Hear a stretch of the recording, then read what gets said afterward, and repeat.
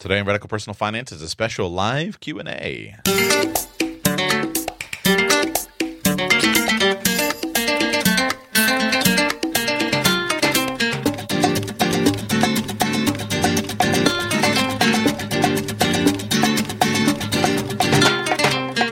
Welcome to Radical Personal Finance, a show dedicated to providing you with the knowledge, skills, insight, and encouragement you need to live a rich and meaningful life now while building a plan for financial freedom in 10 years or less.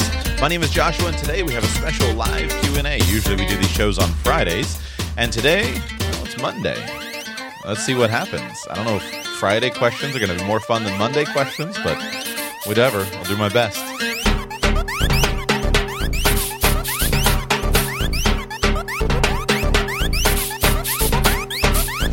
Up on the 500th show of Radical Personal Finance. I thought it'd be fun to do some more audience-related things. I want to share that with more of you, and so I decided to open up a couple of days of Q&A calls for you, the listener, to be able to join in, even if you are not a patron. Usually, these Friday Q&A show or the Friday Q&A shows are restricted to patrons of the show, but decided it'd be fun to go and have an open mic. So if you'd like to call into the show, just look in the description as you're listening to me right now. Obviously, this is being recorded live, but you're not hearing it live. Look in the description on your phone, and there'll be a link there in that description or on the computer to my Twitter page where I posted some info on when I'm doing these shows. Today, Monday, October 2, also Tuesday and Wednesday of this week at 1 o'clock p.m. Eastern Standard Time, and the phone number and all the information that you need is listed right on that page. So we're going to start with Joe in New Jersey. Joe, welcome to Radical Personal Finance. How can I serve you today? Great to be on the show. So my question kind of revolves around my unique compensation package. Warning, there's a lot of first world problems in my story, but nonetheless. Hey, we're all very blessed to live. Most of us, obviously, I have listeners throughout the world, but those of us who live in the first world are very blessed and privileged to live here. Absolutely. Go ahead. Very true. Very true. So I work for a major tech firm as a software engineer, and one unique part of our compensation packages is that it's very heavy on company stock. So quarterly, after a single one-year cliff, we see a lot of this stock vest and come into my control. I'm slated to have my first vesting and quarterly thereafter in February of 2018. Given where the market is right now, I'm kind of hesitant to do anything outside of tax advantage accounts by throwing this into low-cost index funds. My instinct tells me to pay off as much debt as I can and possibly even go into paying down the principal on my mortgage, even though I do have a fairly advantageous rate. I have a 7.1 ARM that should convert. The 7 expires in 2023, I believe, and I'm currently sitting on a 2.87 rate. So I'm kind of hesitant to put this into equities as I would, following kind of the typical channels that I've read in the past. But I'm wondering if there's something I might be missing, if there's other tax advantages I might be missing out on, if there's just a different way to think about this, because given the bull run we've been on, I have to imagine that there's a correction coming. And given how much money I'm going to be getting at a single time, it seems kind of risky to throw everything in equities. Let's come back to the correction question in a moment. Although one quick comment on that, I have always loved the statement that economists. I first heard Zig Ziglar say it, so I want to give him credit. That economists have successfully predicted all 17 of the last 3 recessions, and I feel that way a little bit myself. I expected my personal guess last year was that I thought that by the end of 2016 or during 2017, those were the statements that I made to my wife. I said, I think by the end of 2016 or during 2017, that we'll probably be back into a recession. It seems like we're long overdue, and I have mentally made personally, that's what I thought would happen. Now, all of the evidence that we have at present seems to indicate that I was wrong in that prediction. I can't see that I was wrong in saying that that somehow recessions are a thing of the past. old and outdated and from the 18th century, so thus we're not going to have recessions again. But I was certainly wrong on my timing. So, so that is very thorny, of course, to predict that. But let's come back to that in a minute. Let's start with the most useful way to approach a question like this, which is your personal situation. Run me through some numbers. Ballpark your annual income, household annual income is how much? Including salary, stock, like I spoke about, and cash bonus, it should end up somewhere around $350,000. Okay, and how much is your house worth? Last appraisal put it somewhere at $490,000. And how much is the mortgage balance presently? Somewhere in the realm of $345,000. And other major assets, retirement accounts, about how much? Ballpark? Ballpark retirement accounts should be in the realm of $150,000.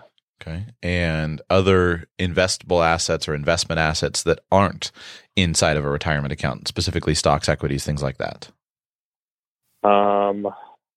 Another 50 on top. So 200 total, 150 retirement, 50 taxable. Okay. Cash or cash equivalents, emergency funds, that type of thing, about how much? To realm of 25,000. Okay. And then any other major investment assets, real estate, business interests, et cetera? No, just personal vehicles, that sort of thing. Okay. $345,000 on the mortgage. Other debts? Yes. Student loan debt, that should be paid off with that February vesting in the realm of $40,000. Okay. All right. And so any other debts other than that? No, we've been fairly aggressive with the debt, so that's the last of it. That's great. And so this particular vesting that you're looking at is about $40,000, right? No, that's just the amount we would pay off the student debt for. Okay. How much? All in before Uncle Sam gets in there should be, assuming the stock price holds as it is today, should be in the realm of $100,000 in February. Okay. You mentioned tech, and you mentioned that this is your first, I think you said something like this is your first year, you've reached this first year cliff vesting, and now you're getting your first quarterly. How long have you been with this company? I started on January 9th of this year.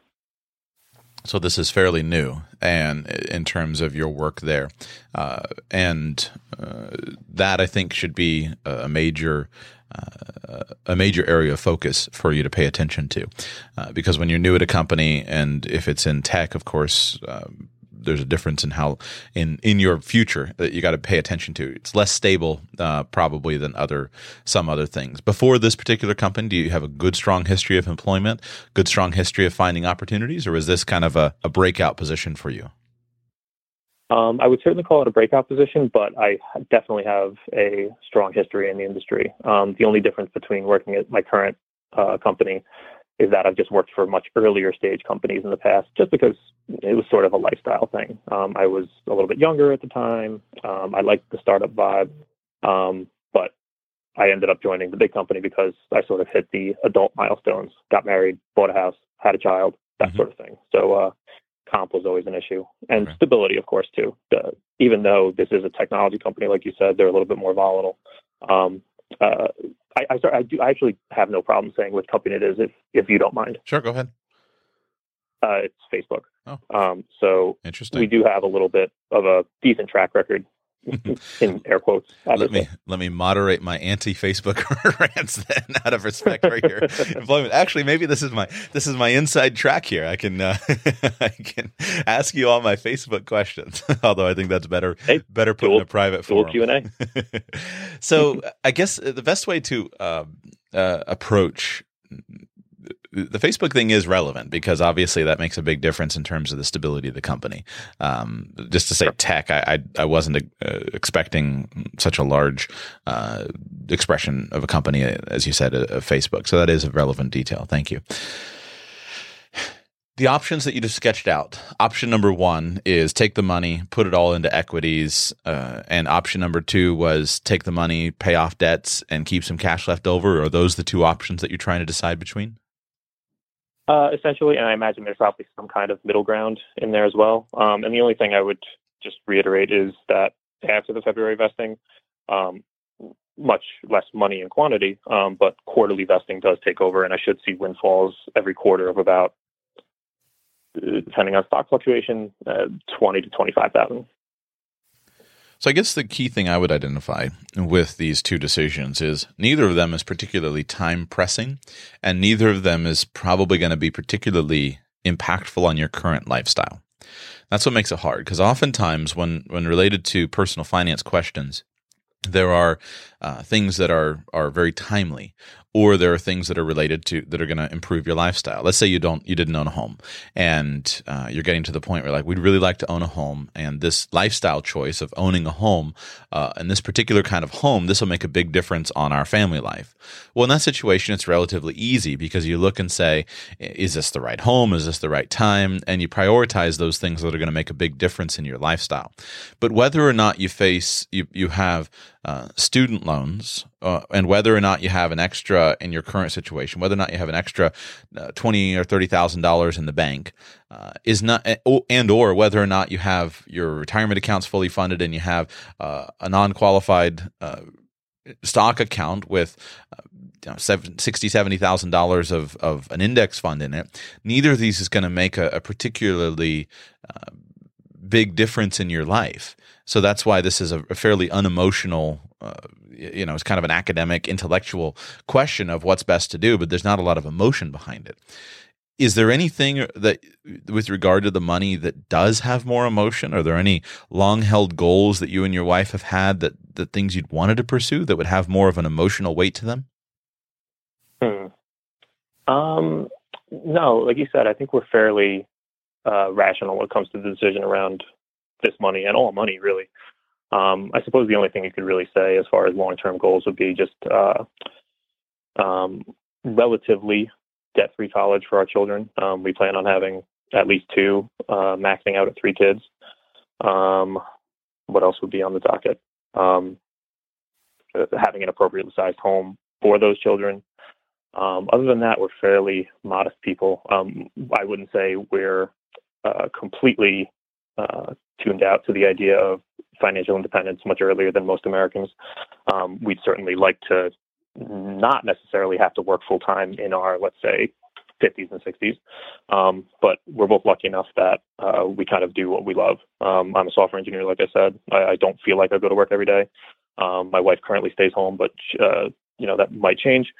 We're both incredibly blessed, but nothing too big as far as life goals. And how old are you currently? I turned 32 this week, and my wife is 31. Well, in terms of how to approach it, I guess I would think carefully to see if there is any major life goal first. It's okay if there's not, but if there is, you don't want to ignore it, because oftentimes those things, I think, can be very, very important, very, very valuable. Now, of course, you're just trying to be prudent and trying to make kind of good intellectual decisions. So let's just tackle this intellectually. With regard to timing the market, it does feel like markets are high, and it does feel to me like we're due for a correction. There are good arguments, technical arguments, that could be made in that direction.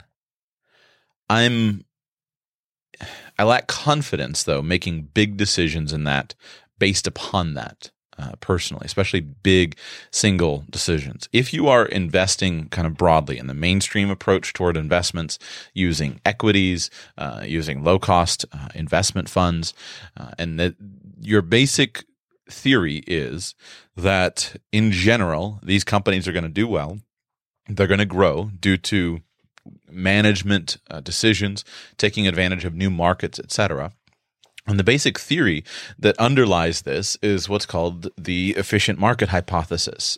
Basic idea, depending on which version of the efficient market hypothesis we accept, is generally the prices of companies are going to be pretty well priced.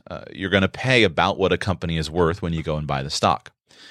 From this theory and from this philosophy, it comes out the natural movement to say that you can probably buy into the market at just about any time because you don't have any special inside information that the market is high. You don't have any special information that every other of the thousands of analysts that are judging the market that they don't have. It's a very competitive environment. And so most likely the market price today reflects all of the currently known information. Now, it's easy to think that we have some kind of contrarian insight. For example, it's easy for me to look at the market and say, man, everything seems so high. It seems like we're due for a correction. But the market is made up of millions and millions of people who are all buying and selling, trading these assets that they have. And each of them thinks that they're making a good move. And so on the aggregate, I think a good dose of humility is in store when it comes to making specific investment decisions. You kind of have to look at it and say, you know what, really? I can't know. I don't know any more than all of these other traders do.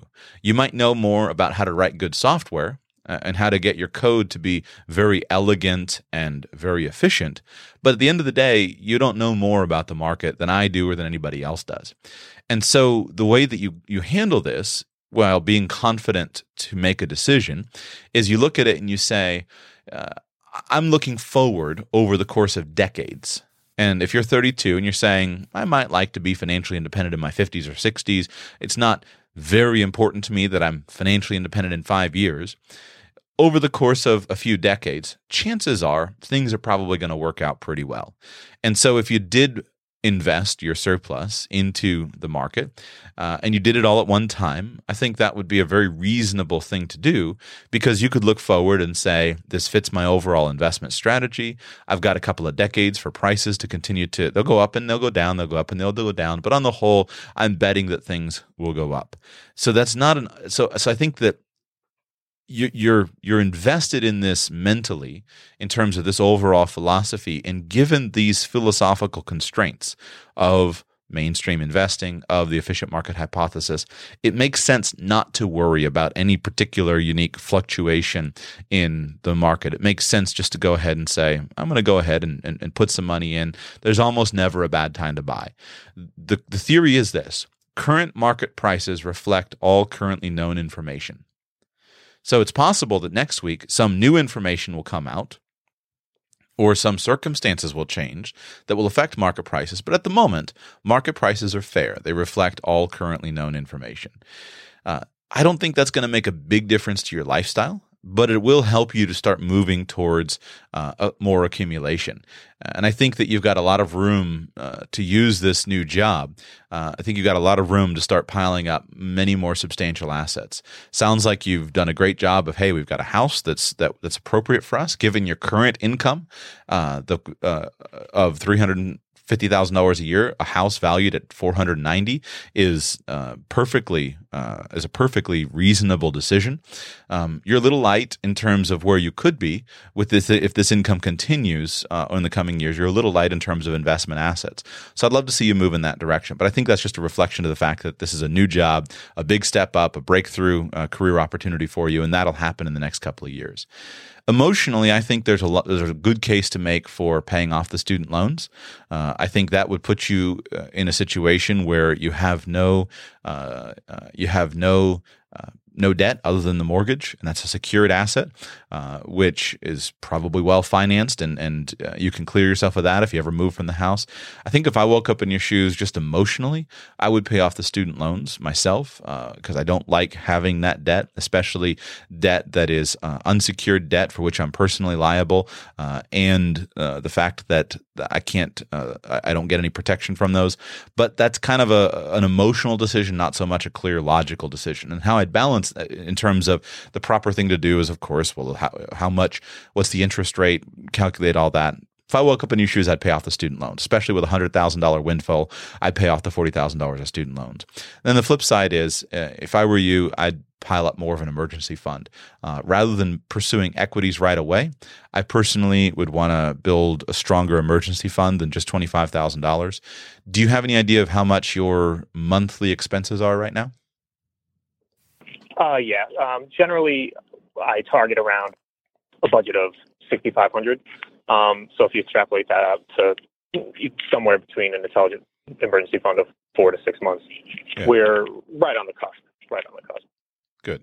Okay, so $6,500 is good. The issue is, well, with 6,500, my calculator stopped working. I try not to do live math, but yeah, I guess it is. With $6,500, a 6-month emergency fund is going to $6,500 a month. A 6-month emergency fund is $39,000. And for you as a single income earner, with your wife not presently bringing an income into the household, I think a 6 months would be a target. So $40,000 emergency fund would be good. And I think there's a lot of power in a little bit more. So I guess depending on how you wind up with taxes, if I woke up in your shoes, I'd probably take some of the windfall, set aside some of it, and try to come up with some kind of fun, memorable way to spend the money. I'd knock out the student loans, and I'd probably put $25,000 in my emergency fund.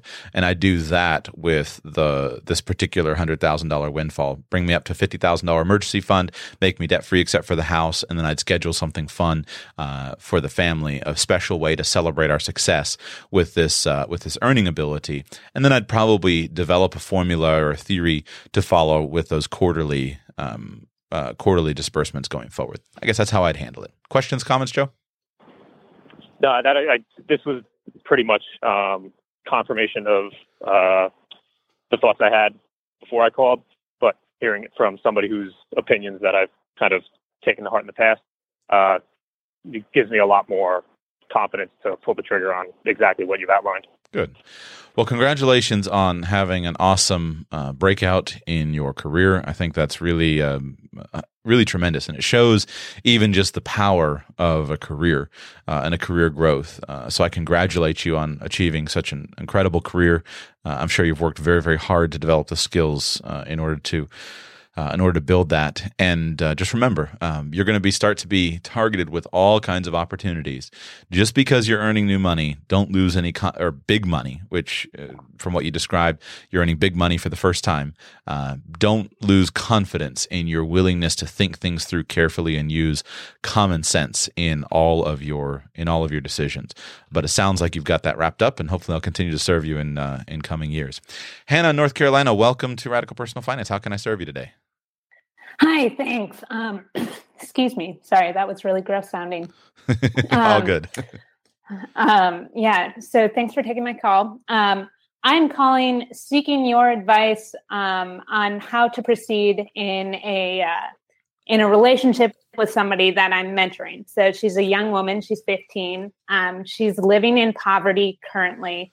Her mom is a single mom, and she saved up almost $1,000 over the summer. And then her mom lost a job. There was a series of unfortunate events. And so she gave all her money to her mom. She didn't ask me my advice on it then. But I do feel I have a space to speak to both mom and daughter. And I was wondering, is that a good thing for a 15-year-old to be doing? Should I be, pointing her towards, hey, there's a lot of upcoming expenses in your future. How would you proceed in this situation, given the tiny amount of information I've just given you? I can give you more. Yeah, that is a really interesting question because it brings in so many other, so many things. So a couple of questions with regard to the mother and the mother's actions and behavior. Do you see that is the mother a responsible mother? Is she, is the mother abusive towards her daughter? No. And by all accounts, obviously they're living in poverty, and that's not necessarily, that doesn't indicate necessarily yes or no. But from other accounts, does the mother seem to be responsible in her life and in her lifestyle? She is a great mom. She has never successfully held a job for very long, largely because some of her own actions. I sort of think of her as a good woman, but not particularly she doesn't take all the right steps Right. to escape poverty, so to speak.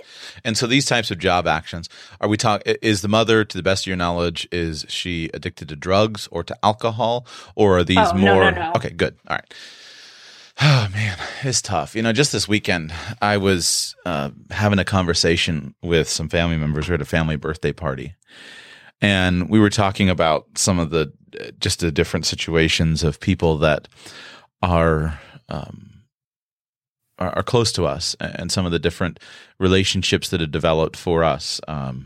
Each of us with different people, but just some really, really struggling people that we're in their lives, they're in our lives, and we're trying to help them. And I often struggle to know how to help people at the most basic level of success. I think of I asked Dan Sullivan a question one time. Dan Sullivan is a well-known executive coach. He has a program called Strategic Coach, and it's exclusively open to people who are earning $100,000 or more. That's his minimum entry requirement for anybody to even apply to be part of the coaching program, is you have to be a six-figure income earner. And I asked Dan Sullivan one time, I said, you've done all this incredible coaching work, and he's widely renowned in the coaching world as being really good at helping people to go from $100,000 a year to $1 million and beyond. I said, you've done all this work in the coaching world to help people go from $100,000 and up. And I said, what about helping people go from 0 to 100? How do you do that? What thoughts and ideas and suggestions do you have to help people go from 0 to 100? And Dan said, I don't know. I don't know how to help people get that. He says, not my thing. And I often personally feel that way when it comes to personal finance, that so many people face challenges with regard to, what I'm imagining based upon what you're describing, personal problems. They have prickly personalities. They struggle to do the basic skills of success, show up on time, work hard, just very basic things that aren't necessarily as obviously identifiable as a moral failing like being an alcoholic.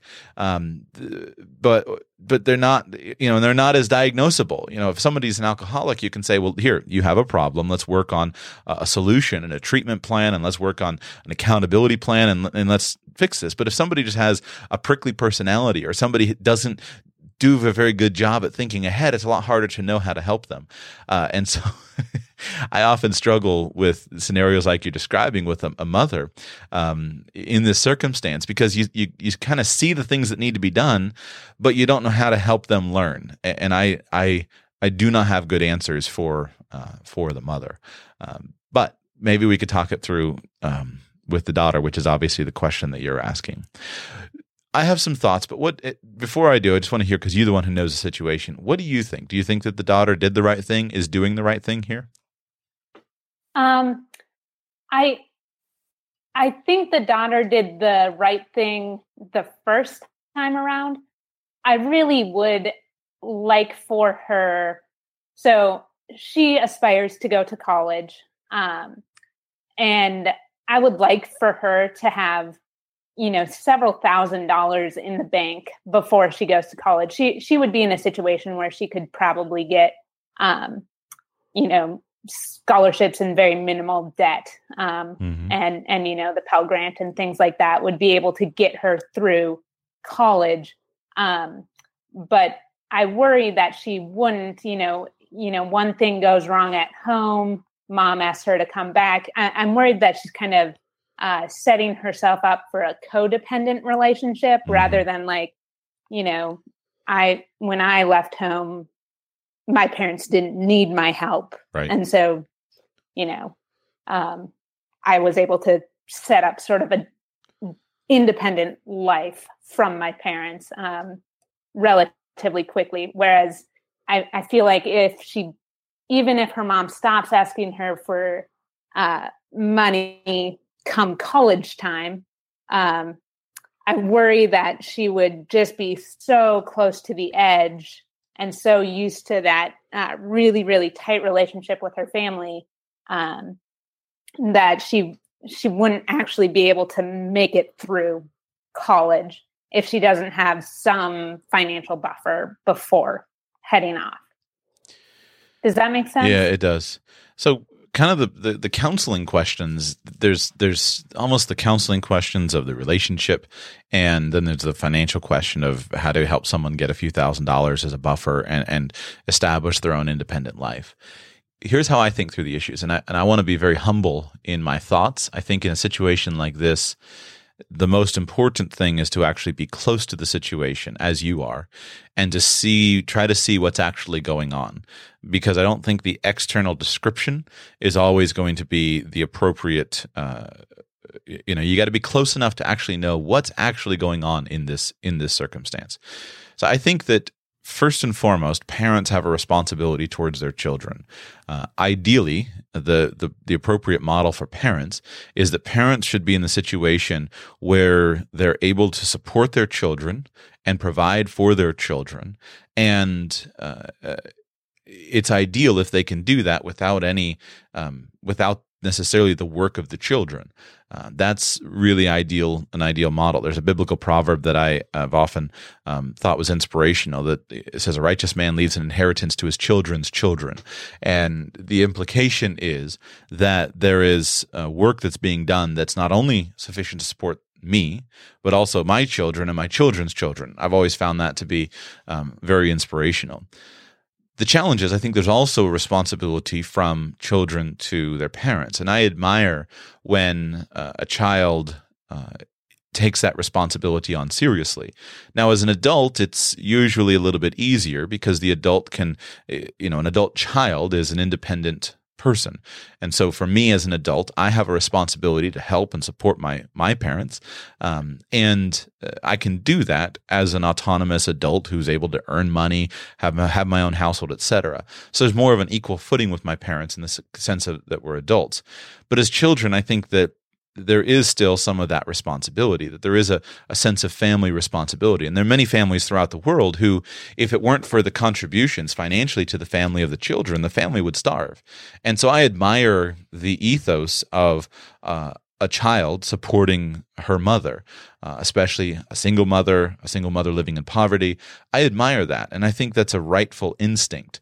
But of course, we want to protect the child, the more vulnerable one, and we want to make sure that she's not being taken advantage of. And that's why we look for those questions about the mother. Is this being used because this is actually an important need in the family? We're going to go hungry, we're going to go without housing. Or is the daughter being abused and her earnings are being abused to allow the mother to make frivolous purchases, things like that? And I don't know how to judge that from an external perspective, but I do think that I admire the ethos, and I think it's important and valuable for that daughter to work and support the family. I don't think that there's some kind of arbitrary line that somehow before 18, children should just play, and then after 18, then it doesn't matter what mom or dad do. Children, there's a long line of history, and even today, of young children, 9 years old, 10 years old, 12, 13, 14, 15 years old, working and supporting their families. And I think we should honor that. So, I guess those are the dimensions that I look at.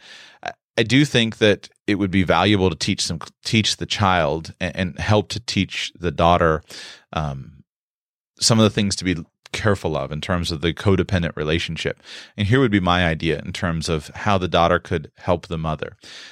Depending on what the money was spent on, one way that I think the daughter could help the mother would be to use some of her earnings to take more responsibility for herself. So maybe if she had $1,000 saved, as an example, maybe she can make a small gift to the mother, but perhaps if the mother needs the money for something, but perhaps she could say, Mom, I want to help. Tell you what, why don't, instead of you giving me money for my lunch, or instead of you trying to help me clothe myself, I'm going to use I'll take these responsibilities over for myself. And I'll start buying my clothes. I'll start paying for my lunch. I'll start doing some of these things. And that way the daughter is taking some of the burden from the mother financially, but we don't run into the kind of the dangers of the money back and forth. That's one idea that I have, supporting the family also in terms of if you see the mother making bad decisions, maybe there's a way where hopefully you have access to be able to work with the mother, but maybe there's a way where you can encourage the daughter in some basics ways that she can improve things. For example, maybe the mother is overspending in an area that's causing real problems. I think of a family that I knew growing up, was actually close friends, and this particular mother was a single mother. She'd been abandoned by her husband, and had 3 beautiful girls, and she worked night and day to provide for her girls. But one of the things that happened is because she was so overworked to provide for her daughters, that leads to a lot of times inefficiency, where she's too tired to cook from scratch. She's too tired to do some of those frugal things that can help, but there's just no way that she could do those. And so in that context, I've thought of that situation, and I've thought, well, maybe there'd be a way that the daughters could contribute meaningfully to the family finances by helping with some of those things that are time intensive, but make a real difference to the savings,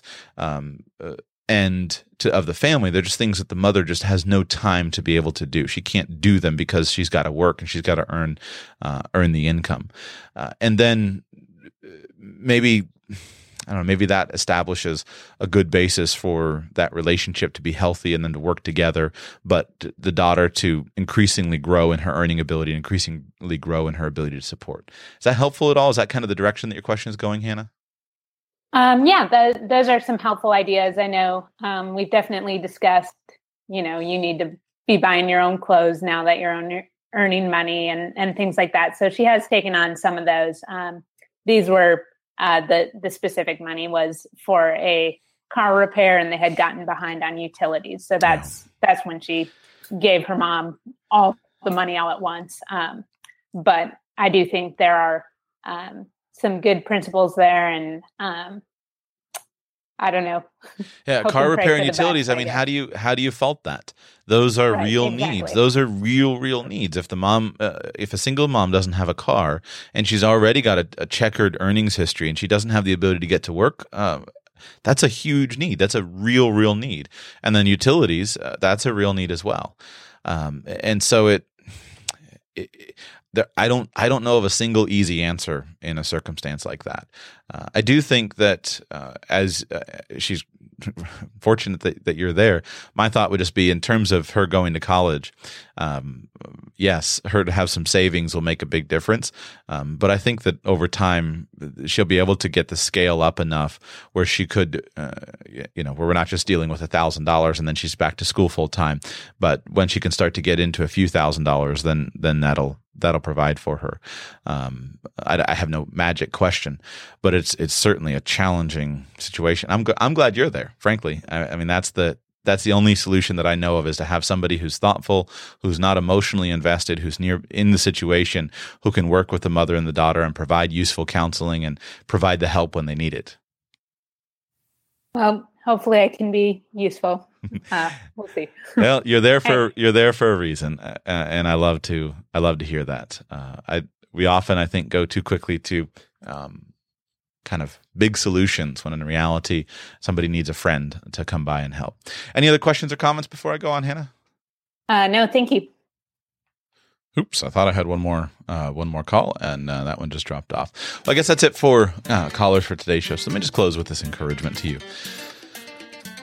I love hearing circumstances like Hannah just described, because Hannah's there. And let me just encourage you, get involved in any opportunity that you have to help somebody. When you find out of a person in need, get involved and help.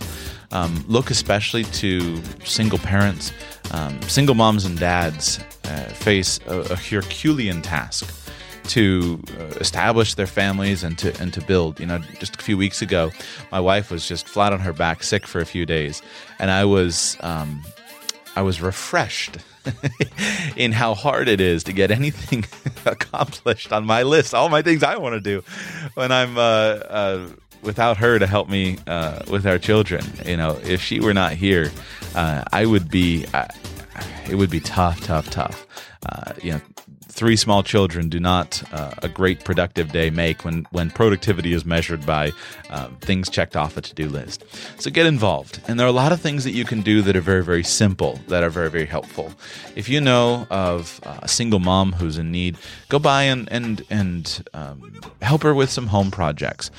Maybe you can help her fix the roof, help her paint the house, help with the landscaping. There are all kinds of things that we can do that don't necessarily involve transferences of money, although money is important.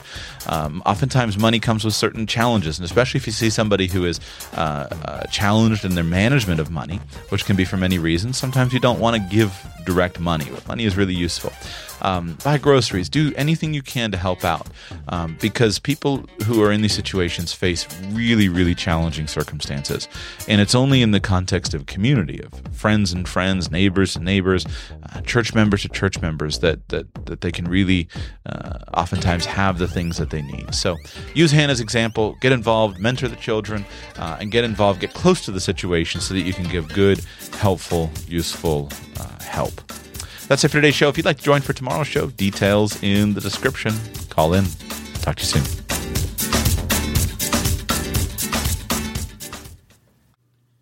This show is part of the Radical Life Media network of podcasts and resources. Find out more at radicallifemedia.com. Say goodbye to your credit card rewards. Greedy corporate mega stores, led by Walmart and Target, are pushing for a law in Congress to take away your hard-earned cash back and travel points to line their pockets. The Durbin-Marshall credit card bill would enact harmful credit card routing mandates that would end credit card rewards as we know it. If you love your credit card rewards, tell your lawmakers, hands off my rewards. Tell them to oppose the Durbin-Marshall credit card bill.